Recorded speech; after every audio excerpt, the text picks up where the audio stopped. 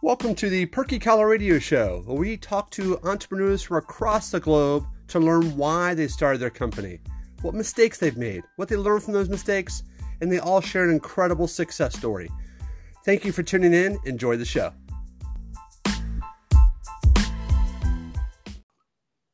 Welcome back to the Perky Collar Radio Show. I'm your host, David M. Frankel. I'm so excited to introduce to you a friend, a customer, a colleague of mine, Mike Shalaba. He's the founder of East End Helicopter. Good morning, Mr. Mike. How are you this morning? Good morning. How are you? I'm doing well. I should almost call you Magic Mike because of the way you got on this interview this morning with all the craziness. So I appreciate you making the magic happen and getting on this call. Absolutely no problem. Well, thank you so much. We'll kick off the show with the why. Why did you start East End Helicopter? Oh, that's a real easy one. In 2008, back in New York, I wasn't really making a lot of money and wanted to do something else. And at that time, believe it or not, I was a New York City cop and I was flying for the aviation department. And a friend of mine worked with 7 of his high school buddies all together, but he was the only one who really didn't make money like they did. Like everybody else had like car dealerships going and things like that. And he was still working in Wallbaum's supermarket where he started when he was in high school. So a bunch of the friends always wanted to do something for him, And one day they were laying down at the beach and he says, hey man, maybe we should get a helicopter. And he's like, hey, I know a guy who can fly him. So he brought this guy to me and we talked about it. And I actually said, you don't want to do this. Believe me, an oil change in a helicopter is like $8,000. I'm like, people don't understand the maintenance that's involved and the money that's involved in operating helicopters or any aircraft for that matter. And this guy was like, no, let's do it. So it started then, but having 2 guys that know absolutely zero about aviation started to show very quickly. And when maintenance bills started coming in and things like that started happening, I wound up buying out the first guy within that year and getting rid of the second guy that same year, just a little later on. And off I went. And I was able to secure a contract with DHL. I'm not sure if everybody knows like FedEx, UPS, and then there's DHL. DHL is responsible for a lot of things in this country that people don't know about. DHL does all of the international stock market paper that comes into New York overnight in different flights. Like there's a Japan flight, an Ireland flight, UK flight, Germany flight. And on those flights that come in overnight, they have to be cleared by customs. It's all stock bond certificates, papers. Everybody thinks we're all digital. We're not. Our computers in the financial world do not talk to each other the way that you think they do. So just like for a car, like you want to sell your car to your neighbor, you still have to have that title, right? So without the title, you can't sell it. Well, back in 2004 or 2003, I think it was, Black Monday came around. And Bank of America, being one of DHL's clients, lost over $500 million in like 17 minutes because their paperwork was on the back of the delivery truck trying to get into Manhattan to get that stuff to the stock market. Because even in bad times, you have to have it to sell it. And there's always someone to buy it while the market's tanking. There's those junk bond guys and things like that. There's still a value to it. However, if it's not there, it can't be sold. So the idea was to air transport it instead of surface transport it. And I've been with them ever since. So, and that's what we do. We bring in all that paperwork every morning and take it out at night. So it's very good business. I bet. Obviously, a lot of pressure because you got to show up. No excuses, whether it be the weather or traffic or someone overslept. It's like it's a no excuse business. Like just get it there. Yeah, I think we've lost about 9. Last check was 9 flights in like 8 years, and that's excellent. That's just We fly. I mean, as long as it's not ice, like falling ice, we can get it there. Visibility was ways to get around that safely, obviously instrument flying, but we get the job done, and we always have. And it started out as a 2-year contract back in 2008. We're still here. We haven't left, and they have never sent the contract out for rebid. So we're doing what we're supposed to be doing. Excellent. Well, congratulations. That's a great, Thank you. great business to have, and it's reliable and dependable. You can sleep, you can eat, you can live your life, and just know that the money's going to keep coming, and the contracts will keep coming. Well, absolutely, it allows me to do other things, and it keeps my time pretty much free. The morning routes take about 3 hours total time, so we're up way before you know, and getting things done. Because remember, the bell, everything's got to be there by 7 o'clock for them. And if it's not, then we got a problem. So when that stuff hits the ground, we're done. We don't do anything until 4 or 5 o'clock at night, where it comes back out, you know, and has to be brought back to the airports to go on their respective flights back overseas. So we're free during the day, and that allows me to do other things. We do have other businesses. I just started more out here in North Carolina last month. I have a business in Key West, commercial fishing operation there. We maximize our time. There's no doubt. We don't sit and wait. We just keep on going. That's incredible. Yeah. And I assume you'd also be free on the weekends because the market's only open Monday through Friday. Is that correct also? Or are you still doing things on the weekend? No, we are free on the weekends, and that's when the other side of that business turns. You know, we do a lot. The helicopters are based in New York, so a lot of celebrity stuff, a lot of movie, TV. You know, we filmed just about everything you see that's air, you know, from the air in New York. That's us. We do a lot there. NBC, CBS, ABC work. Lots of shows that we do. Soap operas, whatever they ask for, we're out there. We're the only ones that do that stuff because there's only 5 helicopter companies in all of New York City, and 4 out of the 5, all they do is tours, 24 hours a day, 7 days a week. They're operating tours around the Statue of Liberty, up the Hudson. We don't do any of that. I don't want to do that. I like packages. They don't talk back, you know. We just keep it very simple. And we get that stuff done, let the other stuff get done by the other guys. I don't think they have the insurance to do what we do either because they hire pilots that are just kind of getting out. Speaking of pilots, I know you know Ara, my friend Ara, who flew for Kobe Bryant. I think I showed you a picture of us. Actually, one of the last pictures before he died was all of us. We were in California for a 60th birthday party for our friend Lorenzo Lamas. Lorenzo Lamas is famous in his own right. He's an actor. His mom was Arlene Dahl. His dad was Fernando Lamas, the first Latin lover, they said, in Hollywood back in the 50s. But Lorenzo actually flies. He flies helicopters when he's not acting. And we all got together for his 60th birthday to include Ara. And Ara was supposed to fly Kobe and the family that following Sunday. And that's the Sunday that they all perished, unfortunately. And I can't believe that happened. I still don't believe it. Ara was one of the nicest, smartest, and safest guys I knew. And he was with Kobe for over 7 years. When Kobe, you know, died, there's part of the family with him, you know. Like this is a guy who flew and was part of his everyday schedule. Ara used to go for the birthday parties, the Sunday barbecues, and that's how close they were. But I think the weather got him that day, and a bad decision to fly or to try and fly and get up over the fog in California, and it just didn't work out. So it's very sad to hear all that. Sure. Well, you think someone has that much experience would know, hey, we shouldn't fly, or hey, Kobe, I see, you know, some of the forecast, the clouds, don't look favorable to fly. Let's hold off for a half hour. Let's hold off for an hour. And Kobe says, no problem. I trust you. Well, so is there a point where you feel like he just made a bad decision, or he didn't advise Kobe properly, or what do you think pushed them to leave when they left? Any idea? So this is exactly it was a bad decision, and this is exactly what pilots always face, and it's horrible, especially for a guy like him who's been with him that long and is treated like he's part of the family.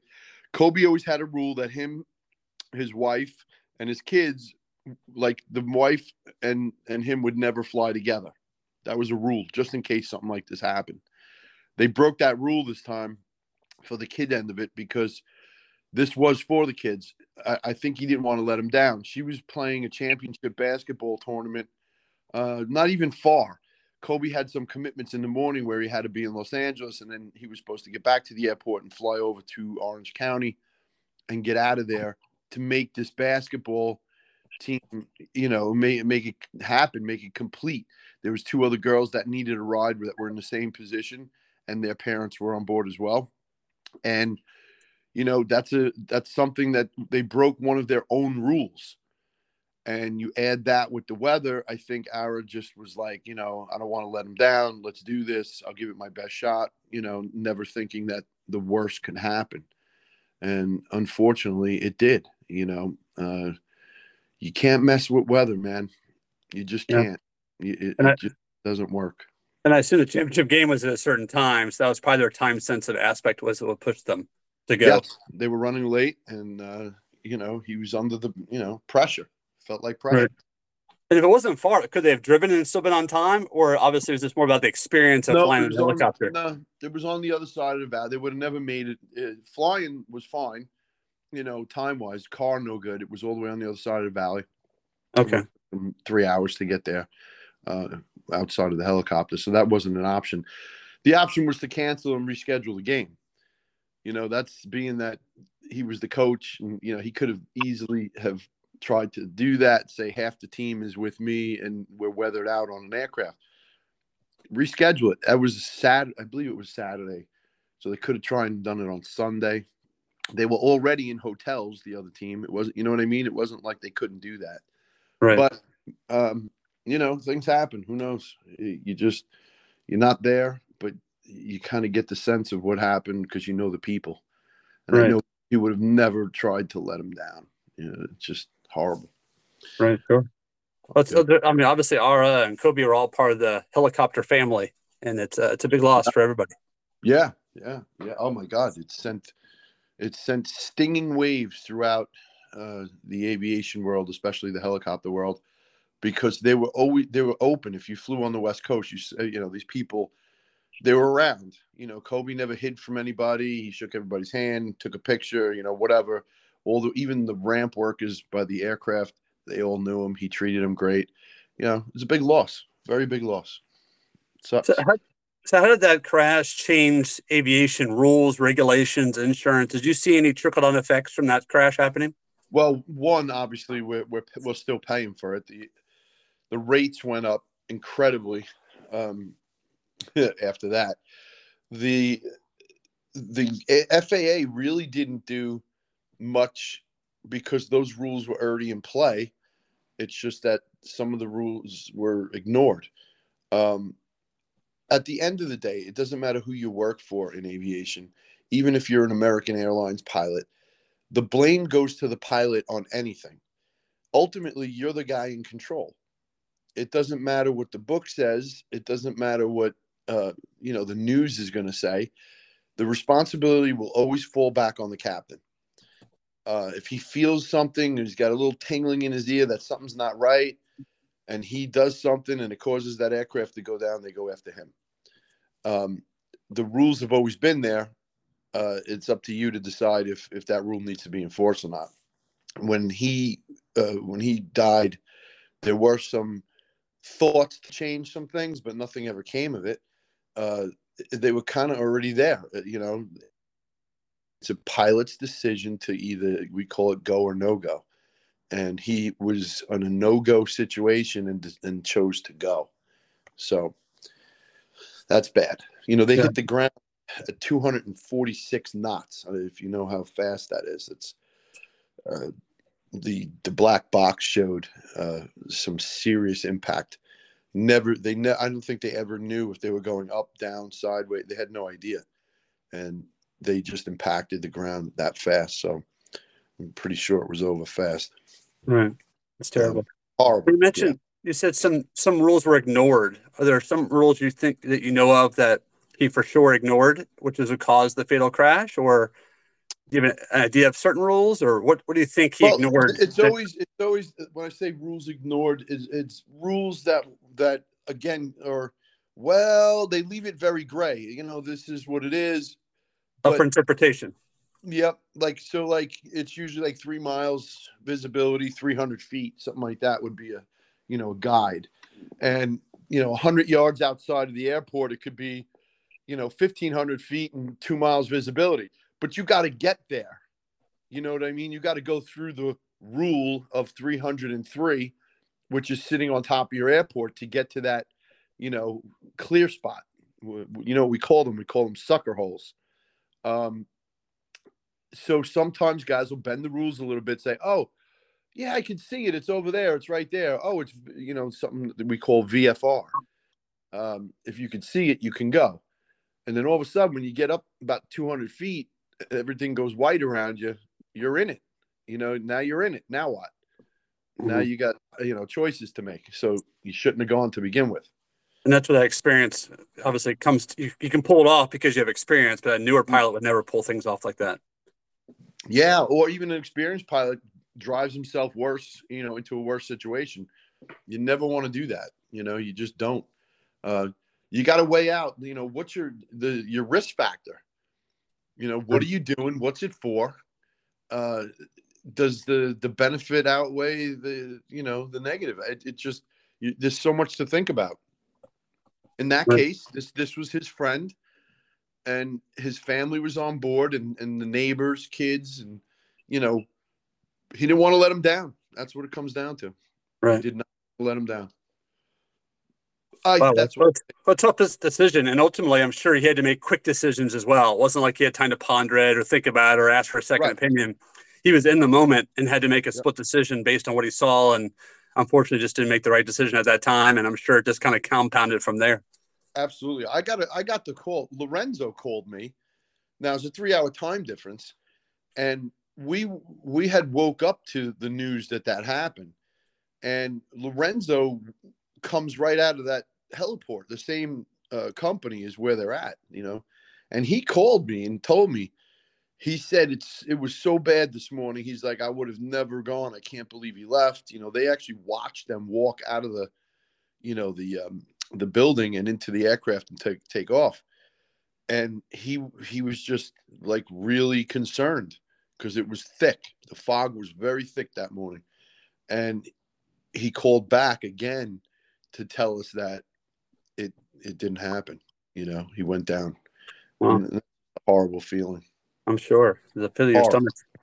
Yeah, considering 2 weeks ago we were all, having birthday cake and drinking coffee at the same table.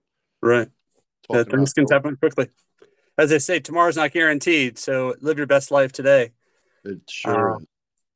And it's it hit home to a lot of people, and I'm sure a lot of professional athletes and a lot of people in the space. It hit home very quickly, and you saw how the community came together in Kobe's honor because it came out of nowhere, and no one expected it, no one saw it coming. Yep. Obviously, not just his death, but all the people along with him that passed, and the losses of those young shining talents. His daughter's potential in college, and WNBA, and all these different things that could have happened since she had so much talent. Yep. That all kind of went by the wayside, unfortunately, on that terrible morning. And that was Kobe's, from what I understand, that was Kobe's end game too. Him kind of getting out of the NBA circuit and driving all of his attention to this new, and because of his daughter, obviously, who was super talented, to get more involved in women's basketball. And he was diverting a lot of his wealth and friends and investors towards that game, and hoping that it would be something that he could, do for the rest of his life. Yeah, imagine him coaching a WNBA team and his daughter playing on that team. Imagine the kind of popularity of WNBA, what kind of TV endorsements they would get, the kind of TV time and exposure they would get when Kobe's on the sidelines. Yeah, he knew what he was doing. Yeah, he was not a dumb guy, that's for sure. 100%.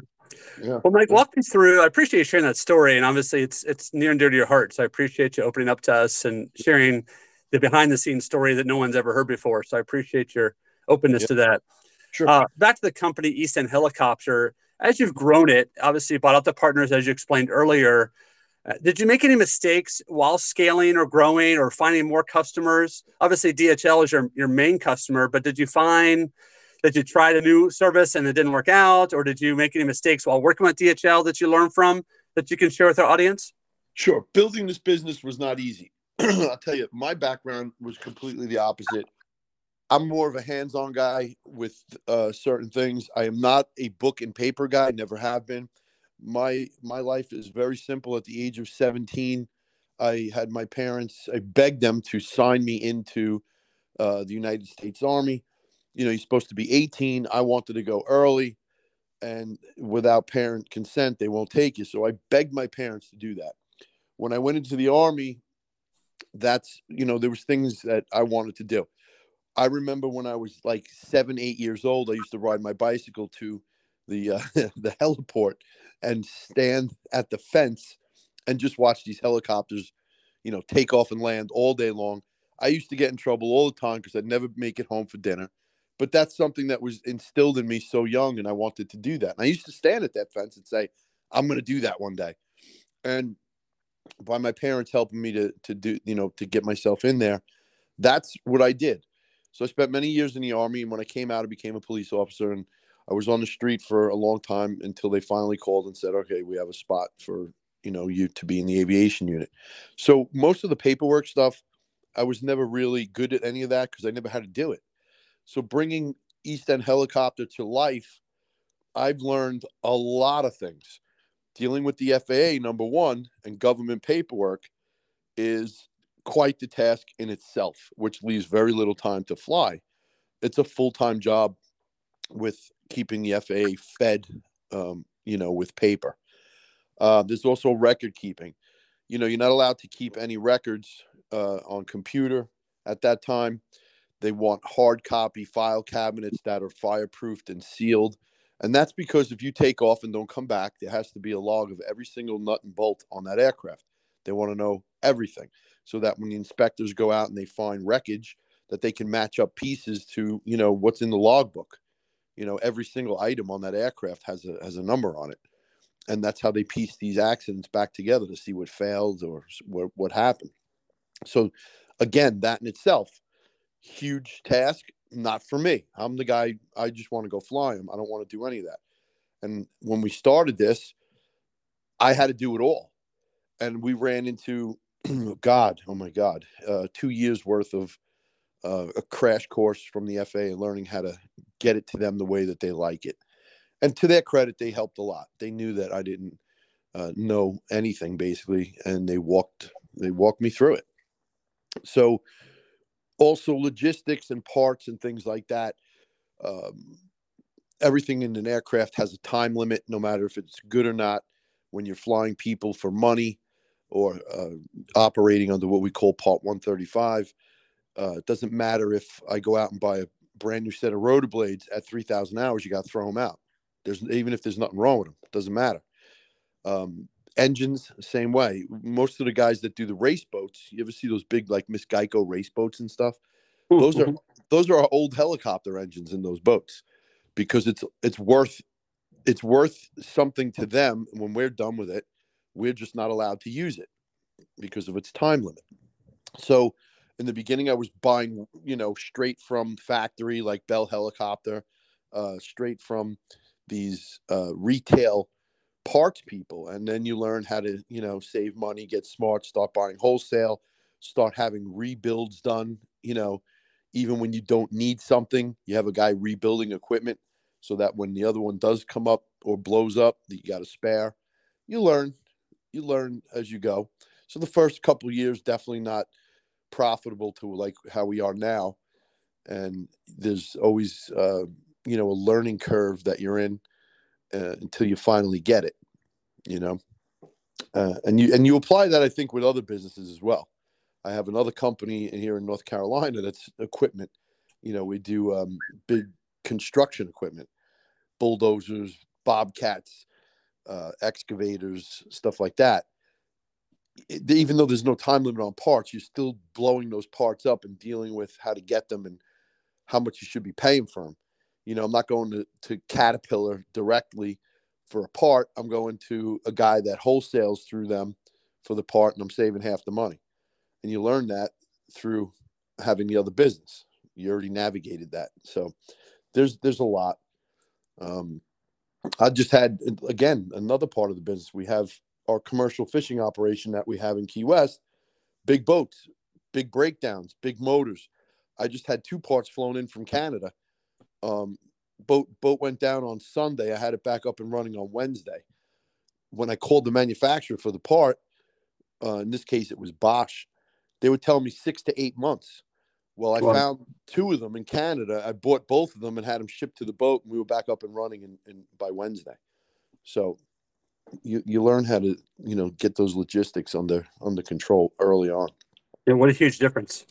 Yeah, big difference in money, time, and listen. If like my mechanics know that if the aircraft's not flying, then nobody's making money. You got to get it back in the air, or you got to get the boat back in the water. If it's not moving, it's not making money. Therefore, nobody's making money. So, 100%.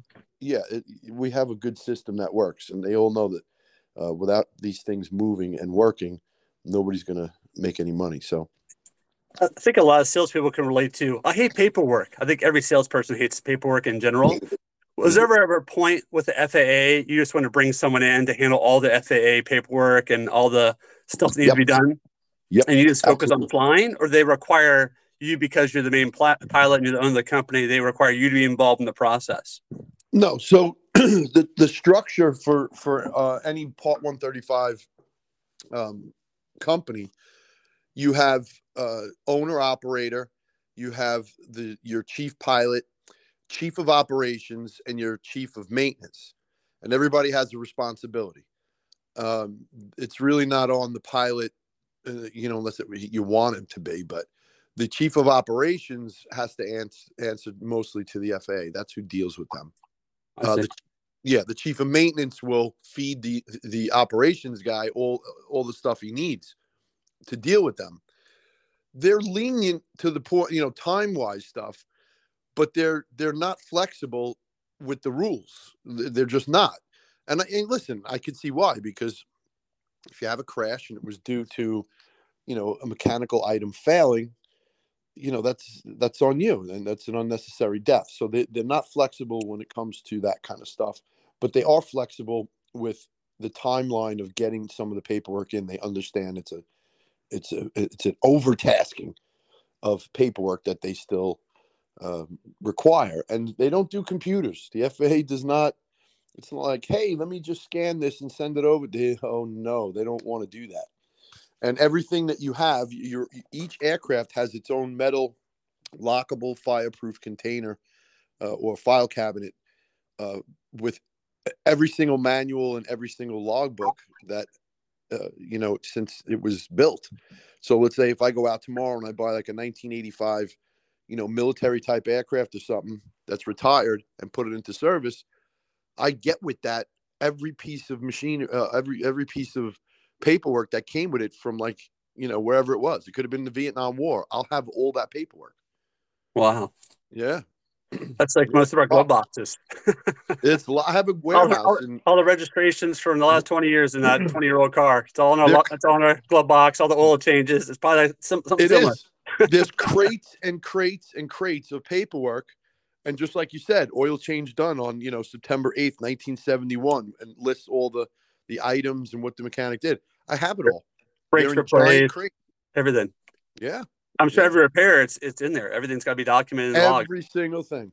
Everything's in there. Along with all routine stuff, too. Not just things that were fixed or repaired or replaced, but also routine stuff that's done. So everything's been done properly. Yep. It sounds like FAA requires a team. It's not just you doing everything. There's a team of people that are responsible for different things for the FAA, but you're the one ultimately held accountable. Yep, absolutely. And we'll do that when every day that it flies. We do our pre-flight in the nighttime. When it's done for the day, the mechanics attack the machine to make sure it's ready for, the morning. So the pilot and the mechanics will go over, and the mechanics will ask the pilot, hey, did you feel anything? Is there anything we should know about? Because my mechanics work overnight. They don't work during the day.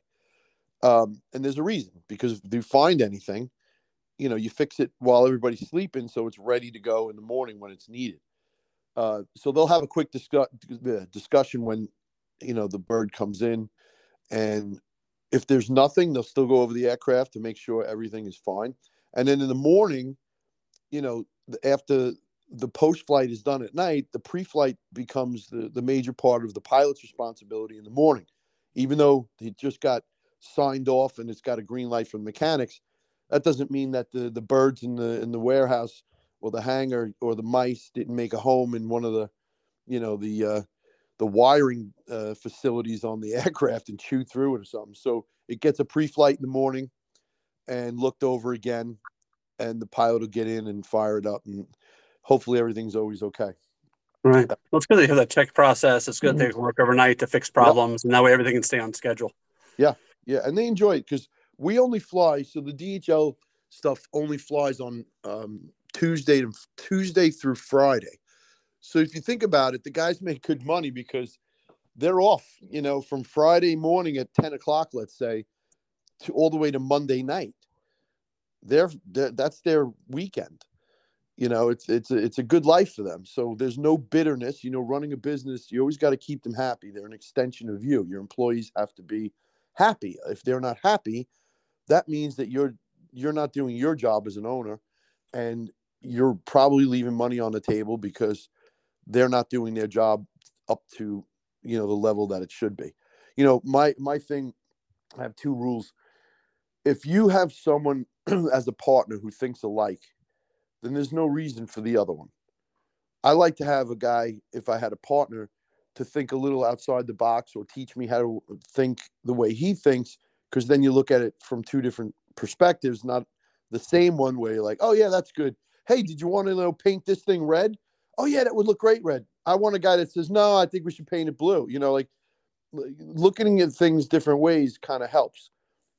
And I've always held that dear. The other thing is, when you're doing this, if someone that works for you gets out of bed in the morning and looks at their wife and their kids and says, man, I don't want to go to work. It sucks. I can't wait for Friday. Well, then you're not doing your job as an owner either. I got guys that come in early. I got guys that come in on Saturdays on the day off. They hang out in the hangar at the aircraft with their kids. They clean stuff. I don't ask them to be there. They do it because they want to be there. And just to let you know, I have the same employees now since 2008 in all my businesses, not just one. From the day I started them to now, no one's ever been fired and no one's ever quit. Wow. Yep. In fact, I'm the one. I live in North Carolina, but the helicopters are in New York. The land demo company is here in North Carolina. The commercial fishing is in Key West. I picked where I am to be in the middle so I can travel easily to all of them, without killing myself. God, when I show up, they're like, what are you doing here? Get out of here. We don't need you. That's where I'm at. That's a great feeling. Yeah.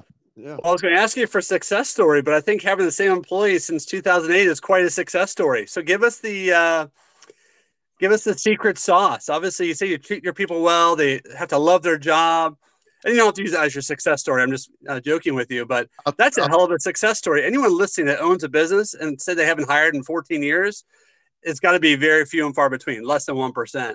Yep. So share with us your success story. Like obviously laying in DHL has got to be a success story because that's your bread and butter now.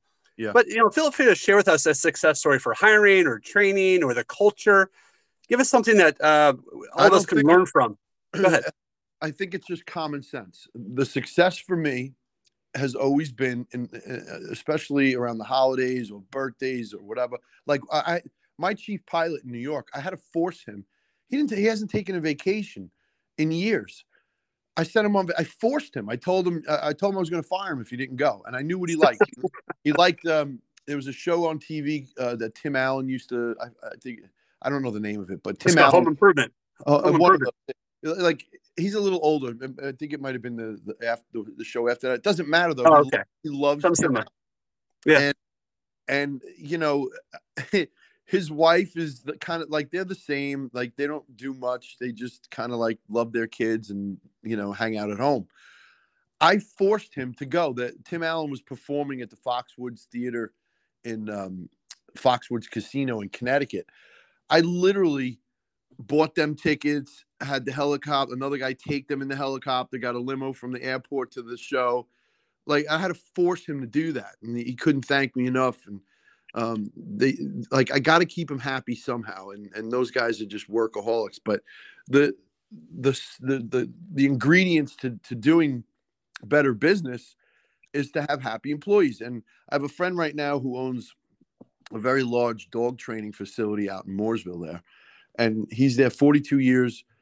He trains bomb dogs for the government, prison dogs for the government. He's got dogs in big buildings in the mail rooms sniffing, you know, the stuff that comes in. Big operation.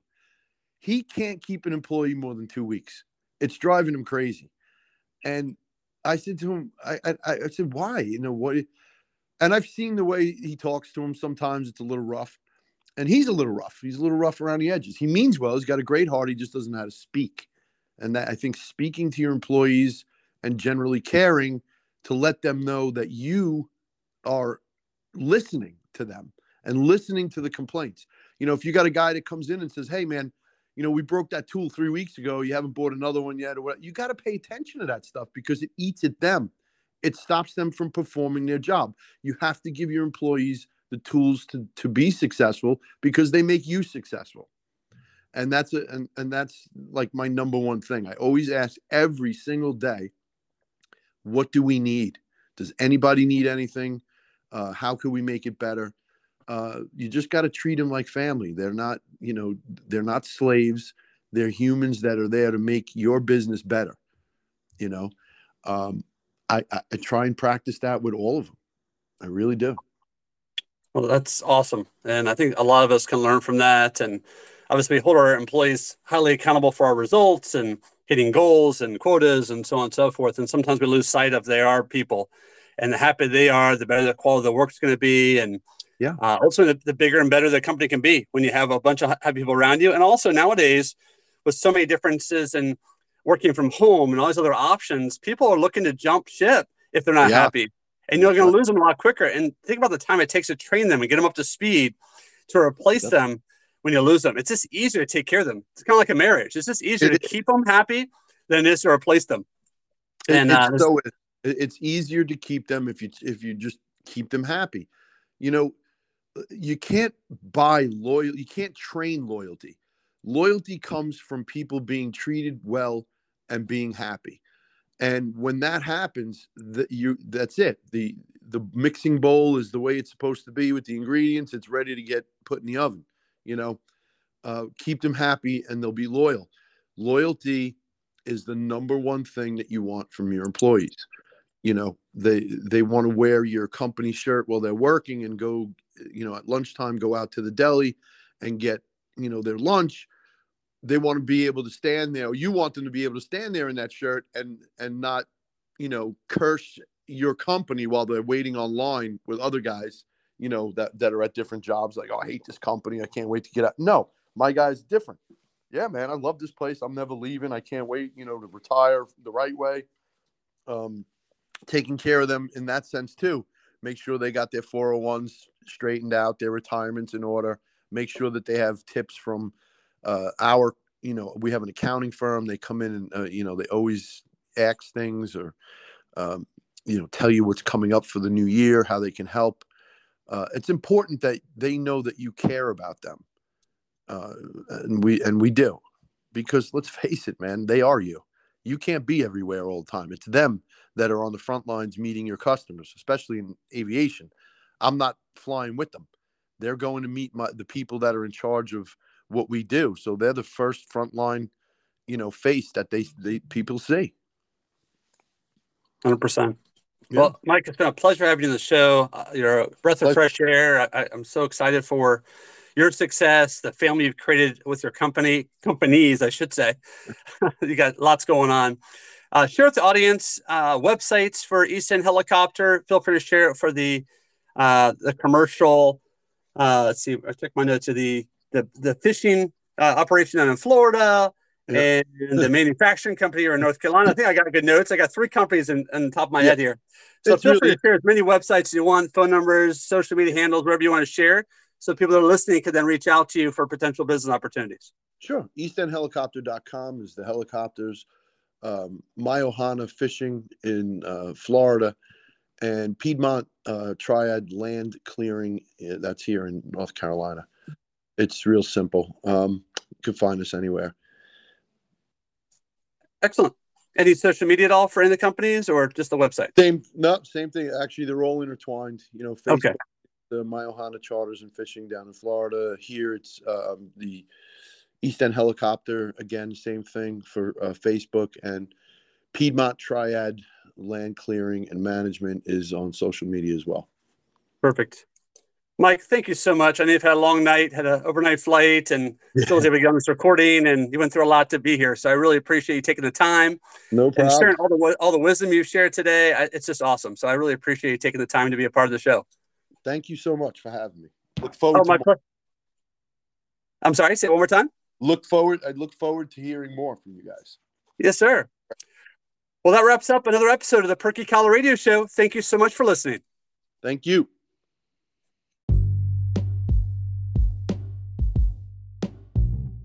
What is the Perky Collar? It is a collar support system for dress shirts. That's right, over 18,000 of these amazing devices have been sold globally. How does it work? Lift the collar, add the Perky Collar with the long tapered ends on top, lower your collar on top, adjust to make sure it's even around the collar, and that's it. You've now transformed your droopy, saggy dress shirt collar to a brand new looking dress shirt ready to tackle sweaters, jackets, blazers, and the collar still stays nice and tall. How do you find it? The website is perkyllc.com. That's spelled P as in Paul, E as in elephant, R as in Robert, K as in kangaroo, Y as in yo-yo, LLC, LarryCharlie.com. That's perkyllc.com. Get yours today, or if you're in Charlotte, North Carolina visiting or live here, feel free to come by South Park Mall's kiosk located between Francesca's and Toomey. Best entrance is Maggiano's and Cheesecake Factory. See you soon. Look your best. Have a great day.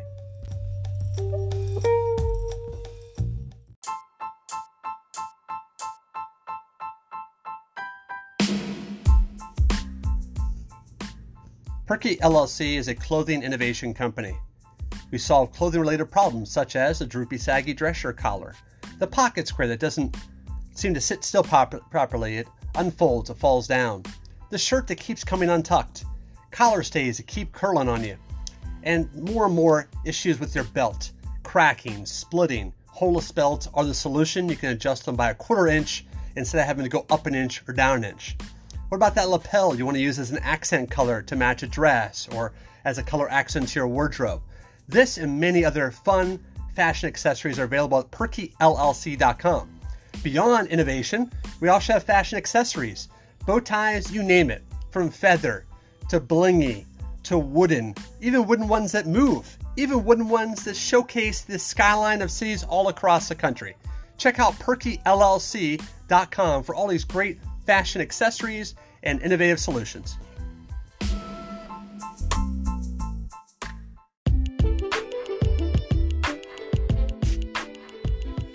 Are you ready to publish your own book? Do you have a story to tell? Does the world need to hear your story? Now is your chance. Go to https://bestsellingbook.com/Perky Collar Radio Show. That's right, it's as simple as that. They'll walk you through every step needed to publish your own book. And watch out, be ready to be an Amazon bestseller, maybe a Wall Street Journal bestseller, or maybe even a New York Times bestseller. It all starts with a single step and having the right team around you. Again, go to https://bestsellingbook.com/Perky Collar Radio Show. Look forward to seeing your amazing results.